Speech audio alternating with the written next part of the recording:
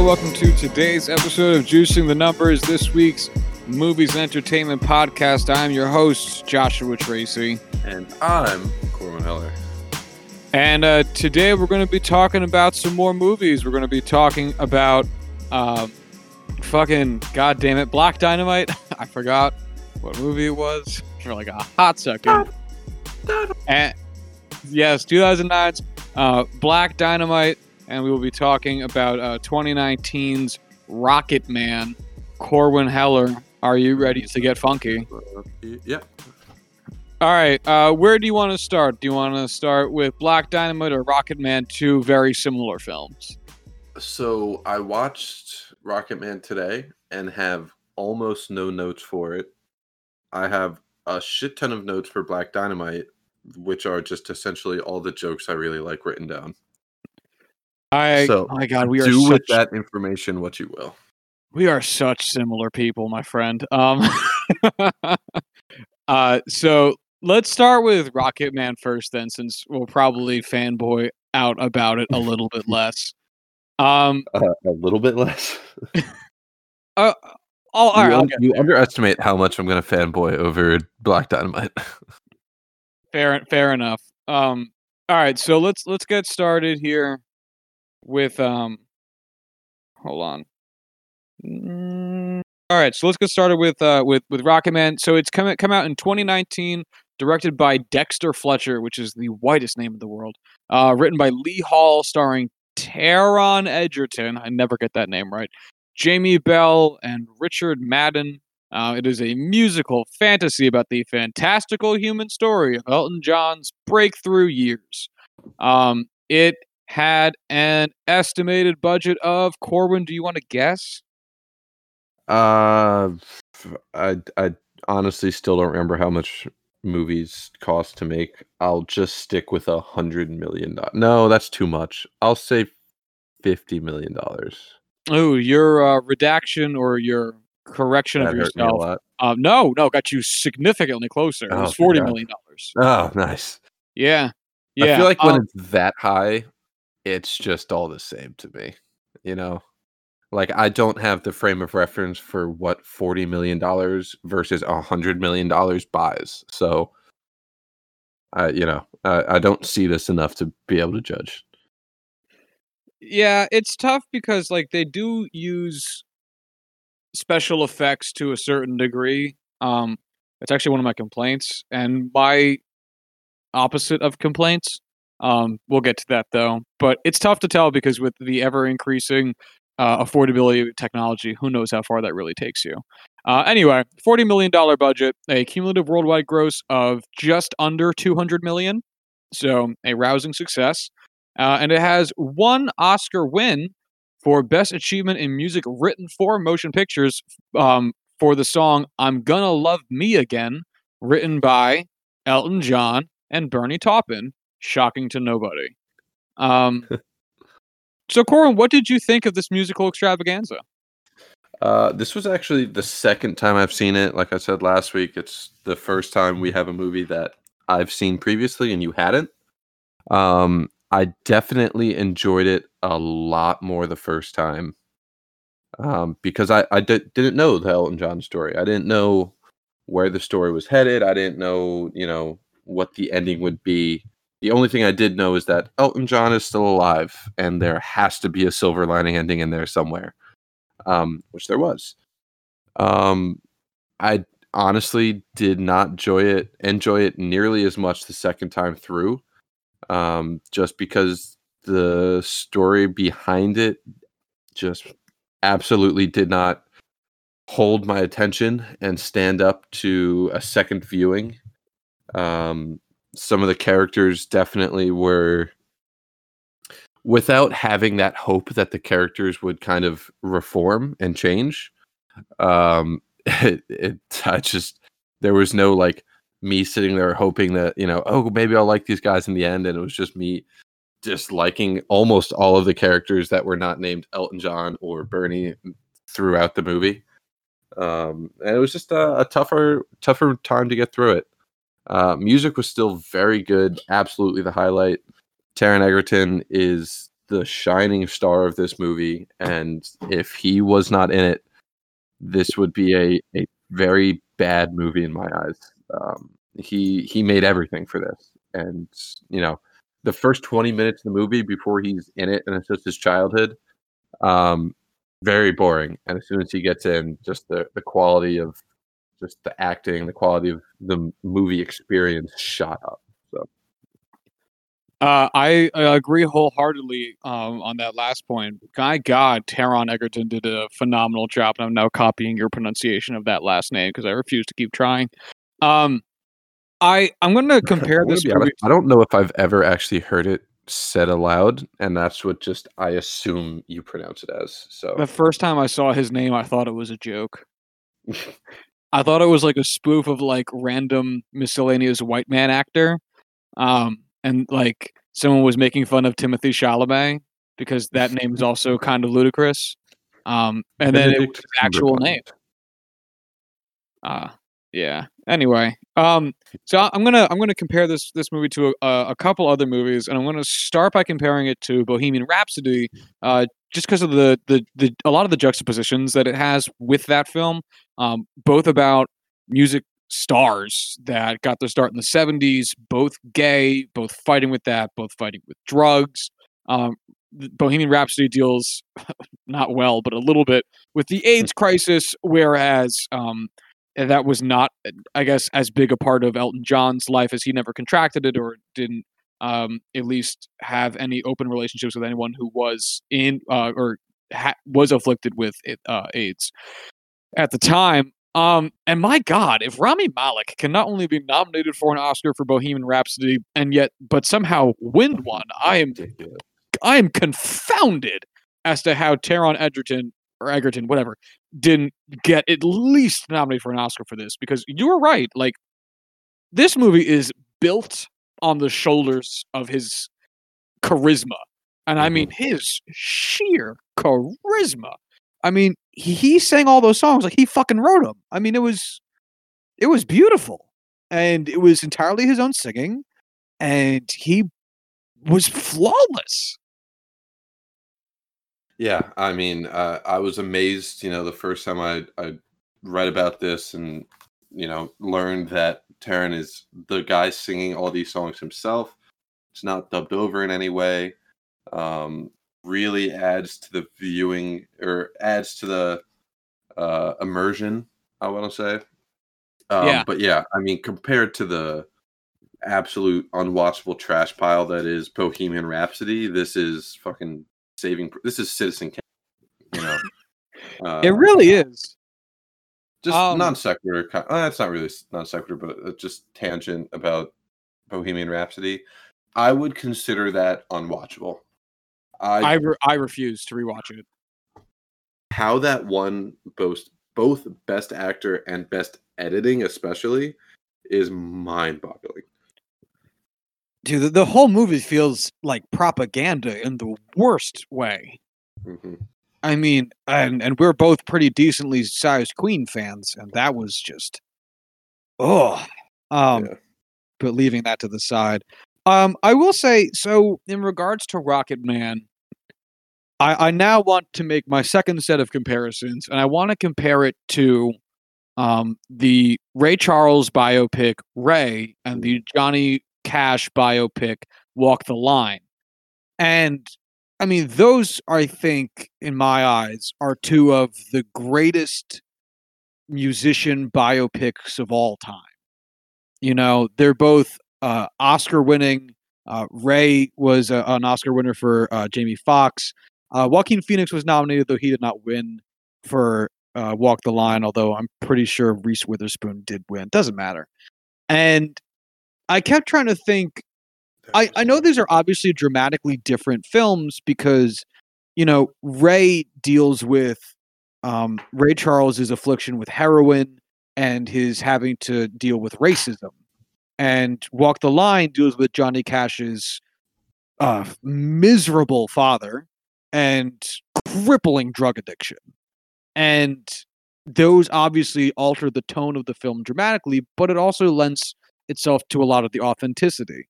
And the thing about this movie is I wish we got more a sense of the lows. And it shows it to a certain extent, but I don't think it contrasts well enough against the fanfare of his performances because I don't think the lows are low enough. You see him taking a substance harder than alcohol like 2 or 3 times in the film, and you get a sense of how much he has sex really just in the one Benny and the Jets, I think, song number where it's like the kind of like an orgy themed music video.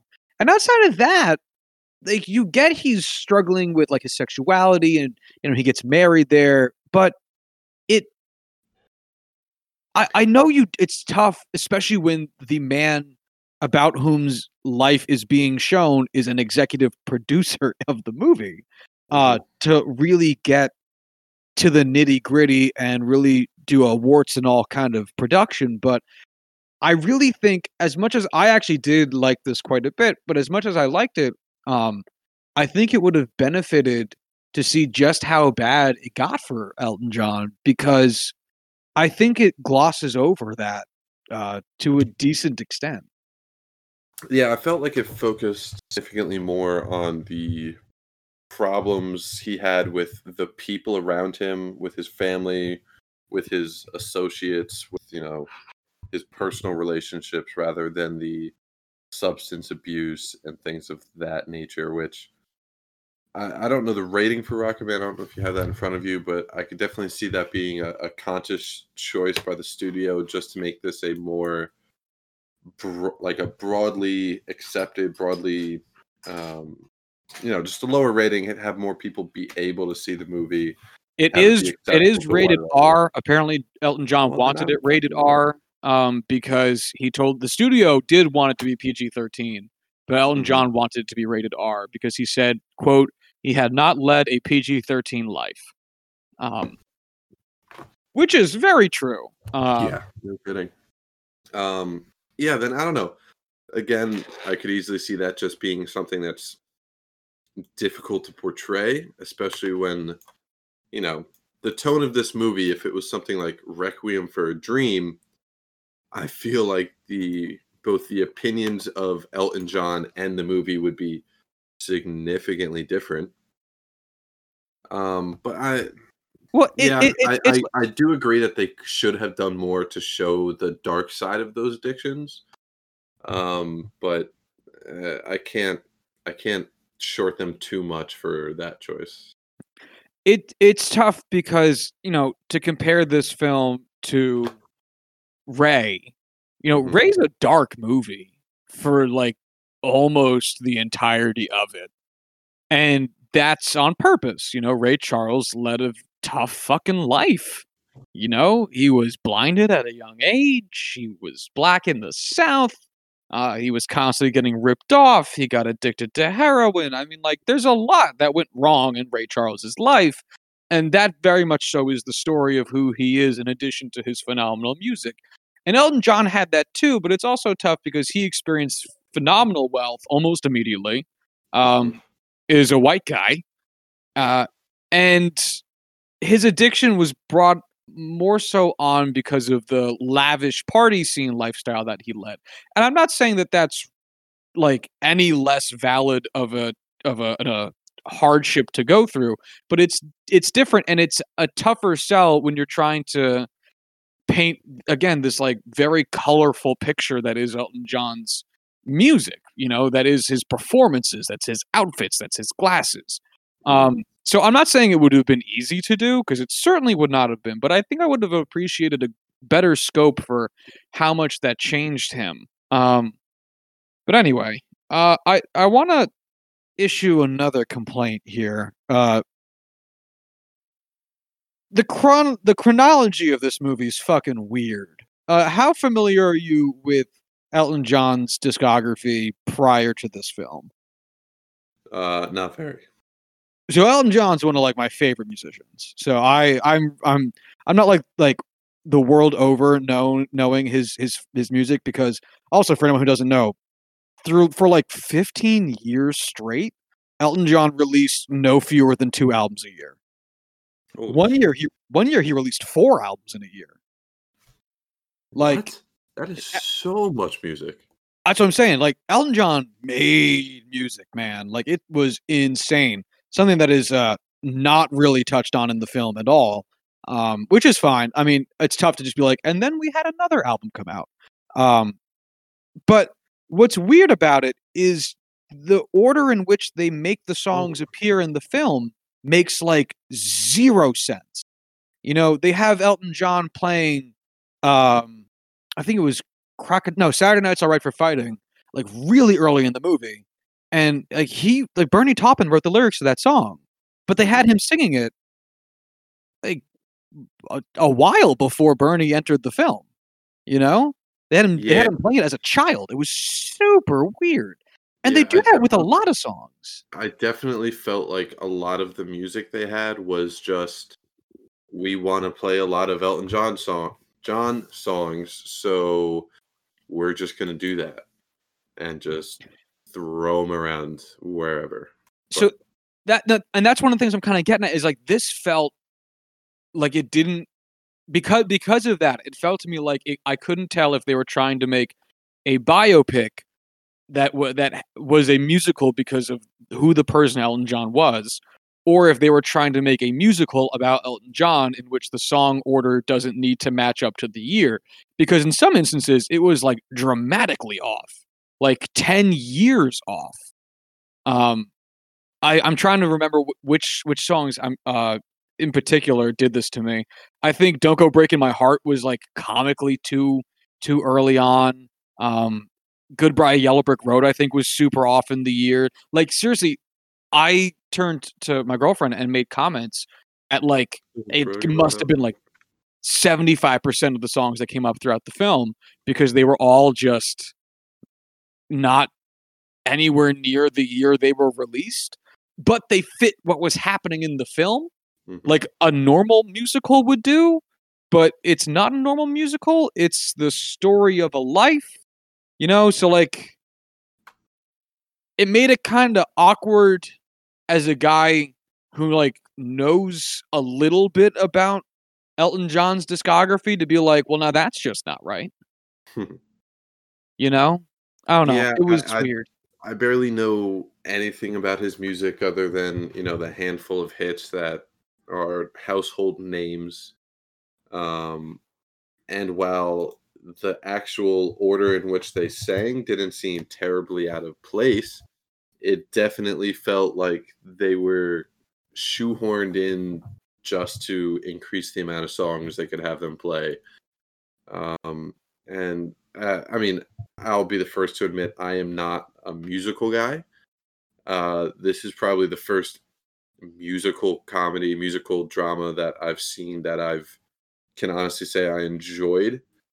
But there were a handful of songs that just didn't do it for me, and just the way they were done and the where they were done in the movie. Just Can I tell you but what those I are very definitely small think complaints.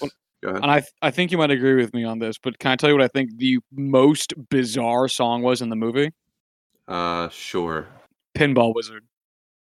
Yeah, I was not yeah. expecting that. I was so confused. Why the hell they were playing Pinball with he was singing Pinball Wizard to the point where I, like, looked it up to make sure that, like, Elton John and Bernie Taupin didn't low key write it, and they did Mhm. not. It was definitely written by Pete Townsend of The Who. And wow, is it weird to see that in the movie, only because they did 0 other non-Elton John songs. Mhm. That was Which fucking weird. song was your favorite? Oh, that's a great question.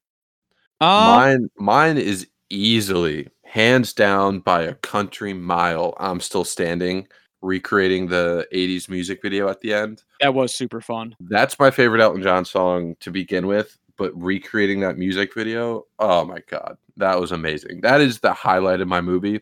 If they just released that, this would have been a 5 out of 5. That was really, really well done. I don't know. The I'm a fucking sucker for Elton John song like, I sat on my couch with my girlfriend and annoyed the shit out of her by singing every single word to all of the songs in the movie because I love Elton John. I'm trying to think of what my favorite would have been. I don't I don't know. I don't know. I definitely enjoyed how much mustard got put into Benny and the Jets. He was really jamming out to that. Um, but I don't know. I'm such a fucking sucker for this shit, man. Like Elton's one of my guys. Um, so Yeah, what did one you of do? your guys.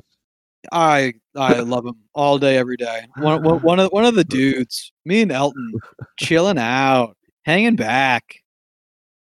Anyway, to harshly pivot, um, what did you think about the usage of visual effects in the movie? To what extent? So, let me phrase it better. Um, it wasn't like you get a weird CGI moment in every scene, but there would be a lot of, I think, interestingly employed, like cinematically engaging special effects used every now and then, like Elton John, and the entire crowd and band lifting off of their feet during his first performance at the Troubadour, or Right. Elton John's performance at Dodger Stadium, where he then turned into a rocket while singing Rocket Man and shot up into the sky and exploded into um, a what do you call that shit? Firework. What do you think about that? I honestly enjoyed it. I feel like if it was any other movie with any other centerpiece character, I would have been like, all right, that's a little out of place. But it being Elton John of all people, I felt like it fit the tone of the movie well. I felt like it fit the tone of Elton John well. And lifting up, I think just both matching the famous picture of him performing at the Troubadour in '70 and the rocket at Dodger Stadium, which was probably the significantly more out there effect. I didn't mind it. I thought it fit it well and worked out. Yeah, I liked it quite a bit. I liked that they were used in a more interesting, unconventional way. Because again, just to compare this to Bohemian Rhapsody, um, Hmm. all of their special effects were used to either create a different type of shot, or just used as like like kind of psychedelia in the background. And I Hmm. thought that this actually added a lot to the film in terms of artistry. I definitely think there are certain points where the special effects didn't look the best in terms of production, but I definitely liked the way that they were um, just kind of employed here and there throughout the movie to um, add something to it. Right. Yeah. So, do you have any further notes on this that I you would have, like to discuss? yeah, I have one final one. What do you think? So when Elton John stumbles into the group therapy session wearing that, I guess, devil outfit. uh, Um, yeah, we'll go with that. I would have thought that would have been a bigger part of the film, but I think they only cut back to that group session twice after the initial one, so I guess 3 times total. They do a few other group sessions because, of course, Elton John eventually ends up in a rehab center, but I would have expected, because usually when you see films that engage in that type of narrative device, you get more interjection from that kind of narrator character breaking down what emotions were being felt in what scenes, or how how that ties into the greater being that is Elton John or whatever. Um, but they came back to it so infrequently that I think the second time that he ends up that they or the first time they go back to him in groups, or the second time he's in group, I'd actually forgotten that that was part of the movie earlier. Right. What'd you think? Uh, I definitely noticed it less the second time around, and didn't really think about it just because I was aware of how it was used and all that, and it was kind of something I forgot about, but knew enough about the usage to not really worry about it, not really think about it too much. I don't know. I mean, I don't think it took away from anything. I don't think it was the most effective use of that I've seen, or the way they could have done it. at the end of the day, I'm fine with it. It worked, and that at the very least is an acceptable reason for having it. I'm not going to get caught up on it. It basically is what I'm trying to say. Yeah, I'm definitely not hung up on it. I actually I wish it either wasn't there or was there more because I liked I love those types of scenes. Like it's one of like those cutbacks to an actual narrator where they contribute something narratively to the story. I will eat that shit fucking up. Especially with the loud character that is Elton John, especially in terms of dress being the one doing it. Mhm. But we got so little of it that I think the movie survives without it. Um, and I wish that if, like I said, or it could have just had more to even add to it because I don't think those things ever take away. But that's the only other note I have that's really worth talking about. Do you have anything else? I just have one thing, just commenting on how much I enjoyed the chemistry between Taron Egerton and Jamie Bell in the movie, and just how well it fits the chemistry that Bernie Taupin had with Elton John. Yeah, they were I great think together. that was, the highlight is obviously Taron, but those two together in every scene felt like two guys that were very good friends, very close, and you could feel it through the screen. Yeah, no, I think if anything, the acting in this film was top notch the whole way through. I thoroughly enjoyed seeing their relationship on screen. It was exactly what I was hoping it was. Hmm. All right, give me a rating there, good buddy. This is actually a full point lower than I had it, or I would have had it the first time I watched it. But the story didn't captivate me, didn't hold me the way it did the first time. It's really just comes down to Egerton's performance and singing that really just holds this together. I'm going to give it a 3. Yeah, I'm waffling on where to put it because I so thoroughly enjoyed it. Um, but I also so one of the reasons I so thoroughly enjoyed it is I am just such a big fucking fan of Elton John. Like Yeah, I think I have 15 Elton John albums. Like I love Elton John. Um, that's like a quarter of his discography. yeah, again, if you are unfamiliar with Elton John's discography, like go look at how comically large it is. It is. I'm assuming that you've now looked at it. I did. You probably could have heard me in the audio, like right as we were talking about that, say like "what the fuck" or something like that. It's Just it's insane, right? so much. Yeah. No, it's a stupid amount of music. Like holy shit. Um, it's almost I almost really wish that they had made some type of mention to the sheer quantity of music that was being put out in the film, only because it is genuinely impressive. But anyway, I do have like small issues here and there that maybe add up to, or maybe I'm comparing it to some of the other biopics that I brought up, like Walk the Line and Ray, which is the maybe unfair, but it is in some ways the standard that I hold to musical or music based biopics. But if you're like me and enjoy the largesse of a guy like Elton John, I'm gonna oh man, I'm gonna give it only like a half. I'm gonna give it a 3.5, and even then, I think it's because I just fucking love Elton John. But That's that's the fair. highest I think I'll go. That's fair. All right, shall we pivot on over to Black Dynamite? Dynamite, dynamite. Dynamite. Oh, oh God, such a great fucking movie. Let's get into it. Black Dynamite came out in 2009, directed by Scott Sanders, written by Michael Jai White, starring Michael Jai White, Arsenio Hall, and Tommy Davidson. Definitely not in that order. That does not sound right. Anyway, it had I'm and gonna it be was honest. I did not know Arsenio Hall was even in this. yes. Do you know who he was? I feel like he was one of the pimps. He was. He was the pimp that was leading the pimp meeting. Oh, okay. Yes, Okay. Arsenio Hall.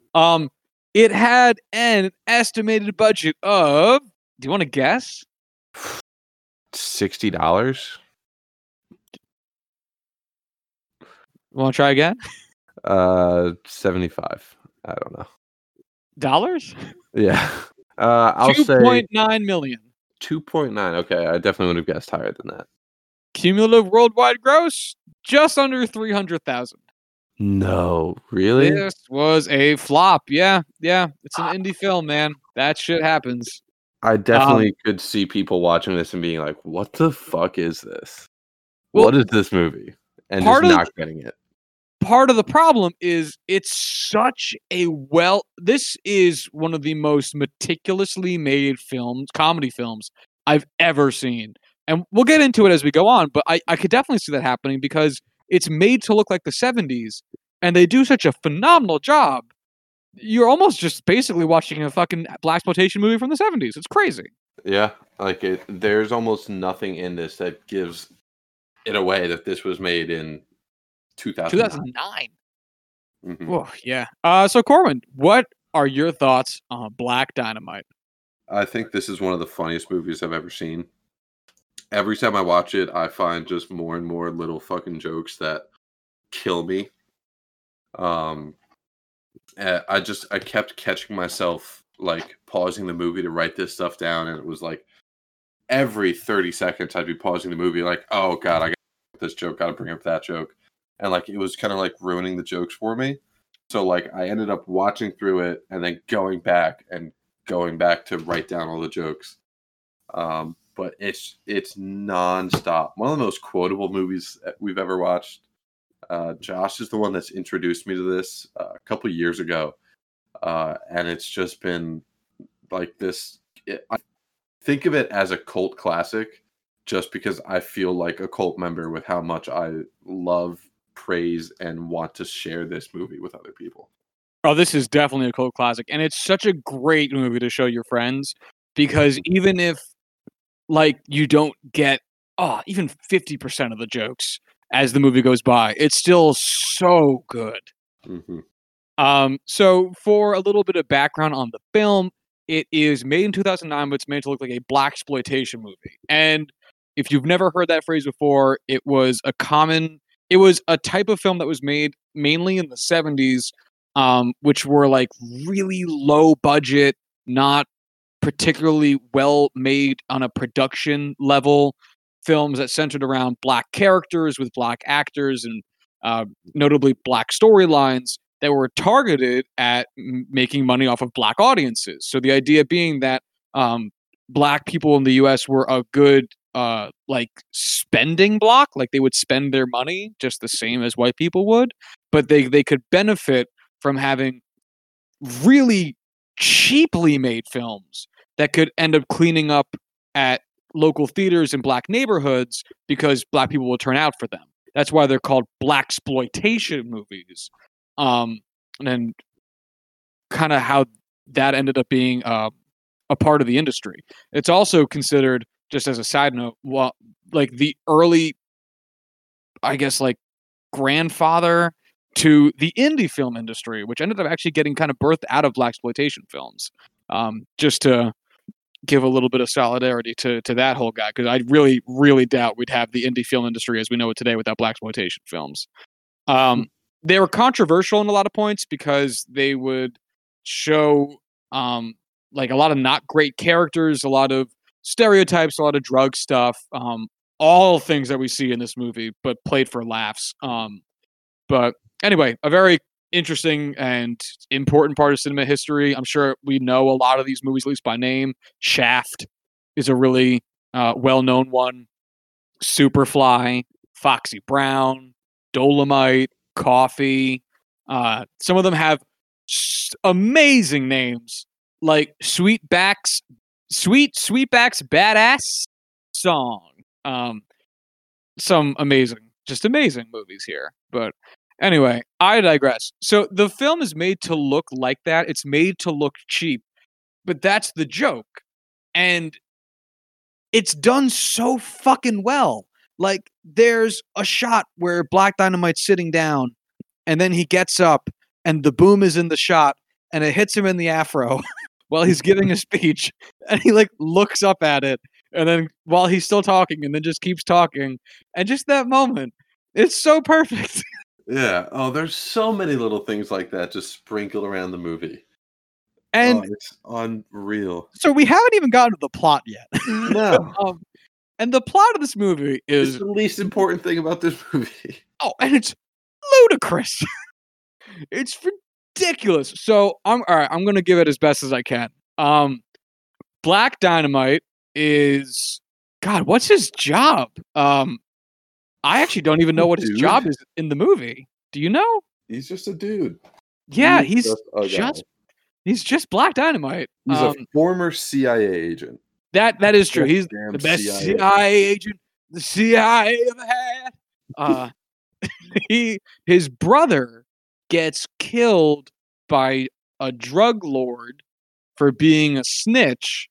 And Black Dynamite goes to investigate his death, taking down a drug ring which was affecting the children of the area, and then finds out that the drug kingpin was working for the CIA, who was working for fiendish Dr. Wu, who was working for Richard Nixon, um, all in an effort to make black men's dicks smaller because he was insecure about the size of his penis. And that's the plot of the movie. Yes, it is. And as Corwin said, it does not matter. Oh man, like we'll get to the score at the end, but like it's the only thing I could not movie for, and even then I felt almost guilty doing it because of how little I care about what the story actually is. Oh, yeah, no, it's if you're following the plot, like all right, so there's a scene that I think sums up how you're supposed to feel about the plot. And it's the scene when they're in the diner, Mhm. when they're like doing the whole 6 degrees of separation on getting to the answer of what the government's trying to do. You know, they're talking about Greek gods and Roman gods and the area code of Topeka, Kansas, and famous soul singers, and it's nonsense. Rick James.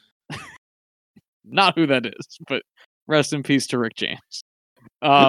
It's Little Richard. As soon as I started opening my mouth to like say Little Richard's name, I completely blanked. And I was watching Chappelle last night, so I was like, Rick James, you're the same singer. You know what's funny is I think Little Richard like just died. Yeah, Like it I was think like 2 weeks ago. yeah, I think it was super recent, which is crazy because he made music for like an eternity. That's Yeah, what made me think of the 1932. movie. Anyway, oh, is it really? Yeah, yeah. Well, good for you, buddy. Um, Thank you. I didn't know what to say. Yeah, clearly I didn't either. Anyway, part of it's again like a spoof of like the whole blaxploitation thing. A lot of the movies would have nonsense plots because again, it wasn't about the actual production of a lot of these films. A lot of it was just about making a buck. But god damn it. I mean, there's one character who all of his lines rhyme for the whole movie except one time, and he just sits down in shame while everyone looks at him. Oh, and like the look everyone else gives him when he like is trying and fucks it up is just like pure disgust and just like get your fucking shit together, man. God damn. And one of the things I love about it that you don't get an appreciation for until at least the second time you watch it. So the character's name is Bullhorn, which is God, such a great name for a character. And so like I said, everything he says rhymes, but you don't know that when you first meet him. Like it takes a while. But the first line Bullhorn says in the film to Black Dynamite is something. Oh my God, what was it? It was who dares knock when I'm about to plant my, and then gets cut off when he was about to say cock because he was about to go fuck a bitch, as they would say. And I love the fact that you don't know that's the joke yet. Like, obviously you can put two and two together, but the fact that like it has not been established that this is who Bullhorn is yet, and they're already leaning into the joke. I love it. Oh man. And like one of my other dialogue focused jokes that they have is, kind of a run on is the guy who reads the script directions Oh, as love and it. like speaks it aloud. So like, hold on, I gotta find it. I wrote it down. The militants turn startled. The militants turn startled. Sarcastically, I'm in charge. That's one of my favorite lines, like in cinema history, right there. Mhm. Because, like, if we put this into the context that it's a blaxploitation film, that means that the guy who read it had the wherewithal to understand that he was supposed to say it sarcastically, and chose to say the word sarcastic, and that is just a hilarious concept. Sarcastically, I'm in charge. Sarcastically, I'm in. That's probably one of the more used quotes. Whenever I have to say something sarcastically, I'll like every now and again I'll throw that in. And like I know two people who have seen this movie, so I know no one will get the joke, and I just quietly chuckle to myself while everyone looks at me why I'm, a dumb person. That's like this is gonna be such a specific reference, so no one's gonna get it. Did you ever watch Corwin the Dom Mazzetti videos when you were in high school? I didn't go out of my way, but enough of my friends, excuse me, loved Don Mazzetti and would show me. So for people outside of the 908 area code, Dom Mazzetti was this dude who went to my high school, who ended up becoming like big on YouTube. Now he runs a different channel. It's called like Bro Science Life or Bro Life Science, something stupid. He does a douchebaggy character called Dom Mazzetti. Actually, a really smart guy. Mike Toller Benny, super nice dude. Went to NYU. Holy shit, he has 2.4 million followers or Yeah, he's subscribers. yeah, That's no, a he's much super. bigger channel than I thought. And he started off on way small. And he used to say there was this one throwaway joke in one of his videos where instead of saying process of elimination, he said process of discrimination. And man, when I tell you I said that shit until I forgot the original phrase, I said that shit until I was standing in front of a class of 8-year-olds teaching class, and I was about to say process of discrimination and stood there frozen because I knew discrimination wasn't the right word, but couldn't remember what the right one was.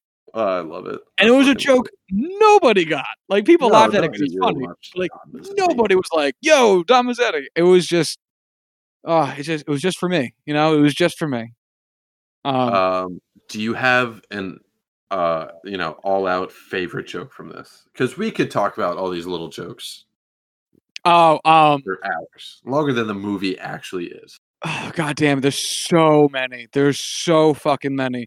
But I think the one that still gets me the hardest every single time I see it because of Michael Jai White's delivery is when he bursts into the laboratory to take down Fiendish Dr. Wu and his kung fu treachery. And Fiendish Dr. Wu turns startled to see the knife boomerang fly into the window, cut his arm off, and then Michael Jai White jumps down in front of his face and shouts, "Ha! I threw that shit before I walked in the room!" Like he was so fucking proud of himself. Oh my That was god. mine. Oh, it kills me every single time. Oh man, I must have watched that like 4 times in a row. I was laughing so hard. But that was my favorite too. So I gotta find. Um, One of them is when he's walking with his lady friend, and they happen upon two girls jumping Oh, rope, yeah. and she introduces the both of them to the little girls, and she's like, "Oh, this is my friend Black Dynamite," and the one girl goes, "My mama says my daddy's name is Black Dynamite," and the other girl goes, "My mama says that too." And he just gets all squeamish, freaked out, like he saw a ghost. He's like, "Hush up, little girls. A lot of cats have that name." And then just like wanders off. One of my other favorite moments where he just like zones, like looks off into the distance is when the one girl interrupts him at the whorehouse. Oh Euphoria, yeah, shut the fuck up. I didn't even gotta look. I know that was you. I wrote down the full quote. Euphoria, shut the fuck up. I know that's you. I don't even have to look. I'll send your ass back to Crenshaw Pete with his hot ass coat hangers, bitch. Would you like that? And then just stares off into the abyss. It's so good. It's so good. And Oh man. also, honestly, the entirety of Kung Fu Island also gets to me. Like, The what? the entirety of Kung Fu Island. Just the concept of it, the massive deviation in plot it takes to go there, which I do not mind. No, not at all. Also, one of my other favorite jokes right before the scene where he gets to Fiendish Doctor Wu, when he pokes his fingers into the eyes of that one guy and just shouts at him, "Do you see where I'm coming from, motherfucker?" Oh my god. It's so violent. Oh, and he does not see where he's coming from. Just because I'm reading through all these jokes, one of my favorites in this is when it's like really on in the movie when I think he's trying to chase down Chicago or find Chicago Wind, and they're like having this fight, this kung fu fight, and one dude actually gets hit for real and just immediately drops character. It's just like, the fuck, motherfucker, and then immediately cuts to them fighting again, but with a very different actor replacing him. Oh, I don't want to ruin this for anyone that didn't see it, even though we gave you a full week to watch it. But this is truly one of the funniest movies ever made. Seriously, it's a joke per minute. I mean, not even minute, honestly. And like Corbin said, and as we've been doing, this movie's quotable at the ass. And as much fun as it might be to hear us talking about it, go fucking watch it. I mean, their delivery is clearly better. Like, oh my god. But Fiendish Dr. Wu, you done fucked up now. Oh god, it's brilliant. It's so fucking good. So there was actually two things that I noticed for the first time on this watch of it. One of which was the chili and what was it? Chili and donuts? Chili and donuts. That was such a throwaway, and like the punchline is so far through the movie that I completely forgot. But this guy owns a chili and donut shop that just is clearly failing, and he's very broken down by it. And then like an hour and a half later, some waitress is like, they're in a diner and the waitress is like, "We've got waffles and we've got chicken from yesterday. That's what you're getting." And he's just in the background amongst like a crowd of other characters and just goes, "That's it," and runs out and starts a chicken and waffle shop. I must have seen this movie at least half a dozen times before this and never noticed that. Great joke. What's the other one? I don't know if this is just me forgetting or like I'm so busy laughing at other things that I didn't notice, but the ghost of Abraham Lincoln coming in with an assist. Yes. Just out of nowhere. I fully just don't remember that in any capacity. Yeah. Well, he was there to assist in Black Dynamite emancipating and proclamating all over that ass. Which is another amazing joke from this movie. Oh, just the amount of one-liners in this. It's so fucking funny. Can I share with you one of my all-time favorite jokes? Because they wrote it into the movie, and there's just no possible way you would get the joke unless you researched it afterwards like I did. Okay. So when Michael Jai White is describing to the FBI, CIA agent, like his experience in Vietnam, you know, and he talks about the little Chinese kid that he's Vietnamese, but he keeps calling I know what Chinese. You're talking about. Yeah. Go ahead. And Black Dynamite says, you know, that little boy looked at me with his Chinese eyes and said some shit I couldn't understand, like "Bokosao" or some shit. And I didn't understand it, but I understood it to be a question. And that question was, "Why, Black Dynamite? Why?" All right, do you know what he was actually said? Yeah, it was something like, "You're so full of shit," or something like that. It was actually Vietnamese for "you are full of shit." And that is an amazing joke. Because unless you happen to speak Vietnamese or know any of it, there's no way you're going to get that joke. Unless you just like look it up later. I could also easily see people missing the joke of him calling the Vietnamese child in the country of Vietnam a little Chinese boy like 6 times. Oh my god, so many times. Or the it was just I fucking love this movie. Oh man, after Dynamite kills a guy in the donut shoot, uh, how did you know it was him? Because donuts don't Just wear don't wear alligator alligator shoes. shoes. Love it. I'm Um, declaring a war on anyone who sells drugs to the community. But Black Dynamite, I I sell sell drugs to the drugs to the community. community. Chocolate, giddy up. Oh god, I Oh, started rewatching Reno 911 the other day, and I can't view. I forgot the character or the actor's name, but I can't fucking picture him he's amazing. without like a previous like profession being that pimp. Ch- Chocolate kitty. I'm spending more bail money than I'm making tail money. God, he put so much mustard on every line. It was beautiful. Um, Oh, also another thing I noticed for the first time, just found it in my notes. When they're having the montage and it's all the girls from like the whorehouse, the brothel, dressed up as like waitresses catering an event. They just like flail their arms ambush around. these guys and then just run around waving their arms, like Yep, pretending it's kung fu. yep, yep. They just have all their arms. Their arms are sticking straight out up to the elbow and then are forming like right angles and they're just like karate chopping the sky like they're fucking food processors. It's the stupidest thing in the world. It's They're not even amazing. fighting anybody. They're just running around like Yes. chickens with their heads cut off.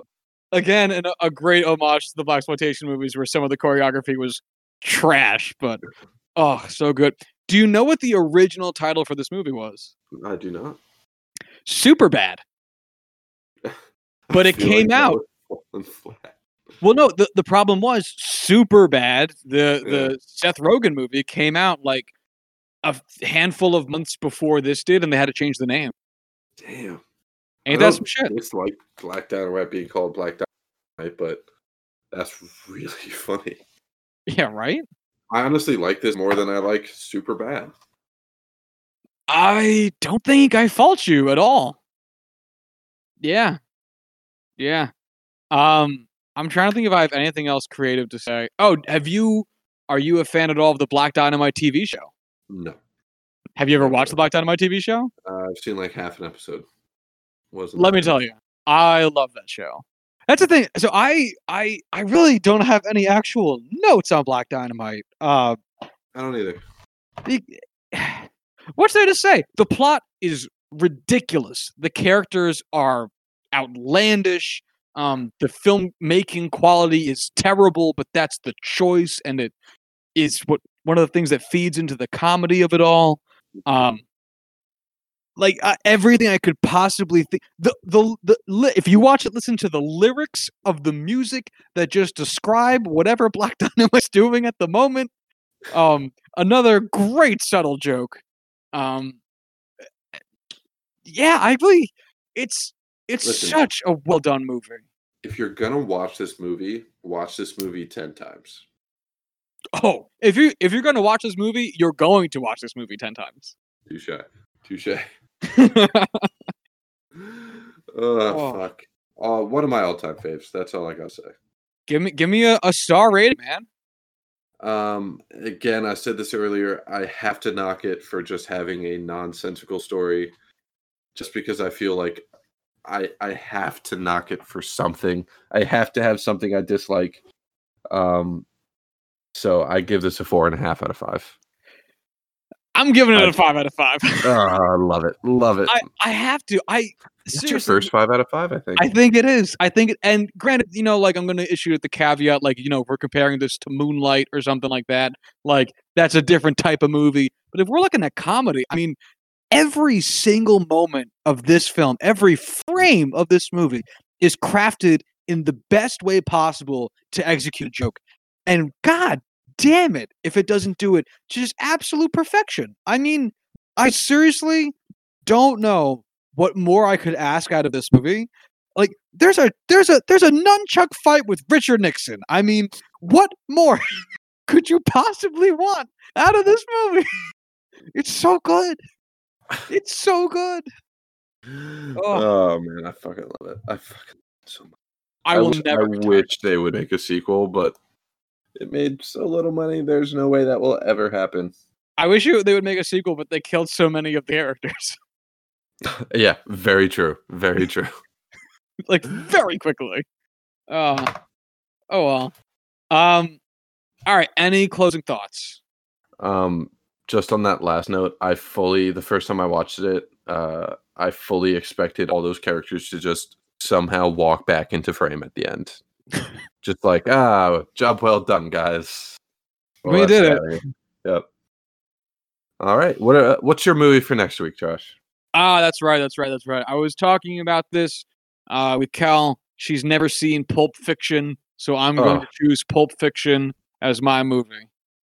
Wow, I fucking love it.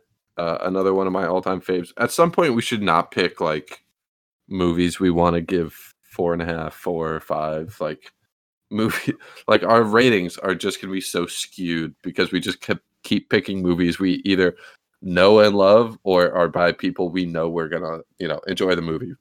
Yeah, this is the first film I haven't watched, or I haven't. Wait, what am I trying to say? This is the first movie that is going to be a rewatch for me in my last 3 picks. Okay. So I'm been trying to not pick movies I knew I was gonna like, but yeah, I'm gonna. It's tough because like there's nothing coming out right now, and I'm just far too lazy to try to pick a movie I haven't seen yet. But speaking of which, tell me about your pick. My movie isn't even out yet by the time you're listening to this, unless it's a couple days after. Then it is out. Da 5 Bloods, the latest Spike Lee joint, coming out on Netflix on June 12th. Very excited to see this. Vietnam era movie, very interesting style. Obviously, it being Spike Lee. So we aren't going to be able to watch that immediately. When it does come out, I will watch it. We will watch it, and I'm excited for it. Yeah. Oh my God. Corin and I were talking about this before we started recording. We are very excited for this film. Yeah, I cannot wait to watch this. So, excellent choice, my friend. Anything else? Nope. All right. Well, if you want to follow the show on Twitter, you can do so at JuicyPod. Things are spicy over there, be warned. And if you want to send us an email, you can do so at juicythenumbers@gmail.com. And until Monday, y'all have a... Bye.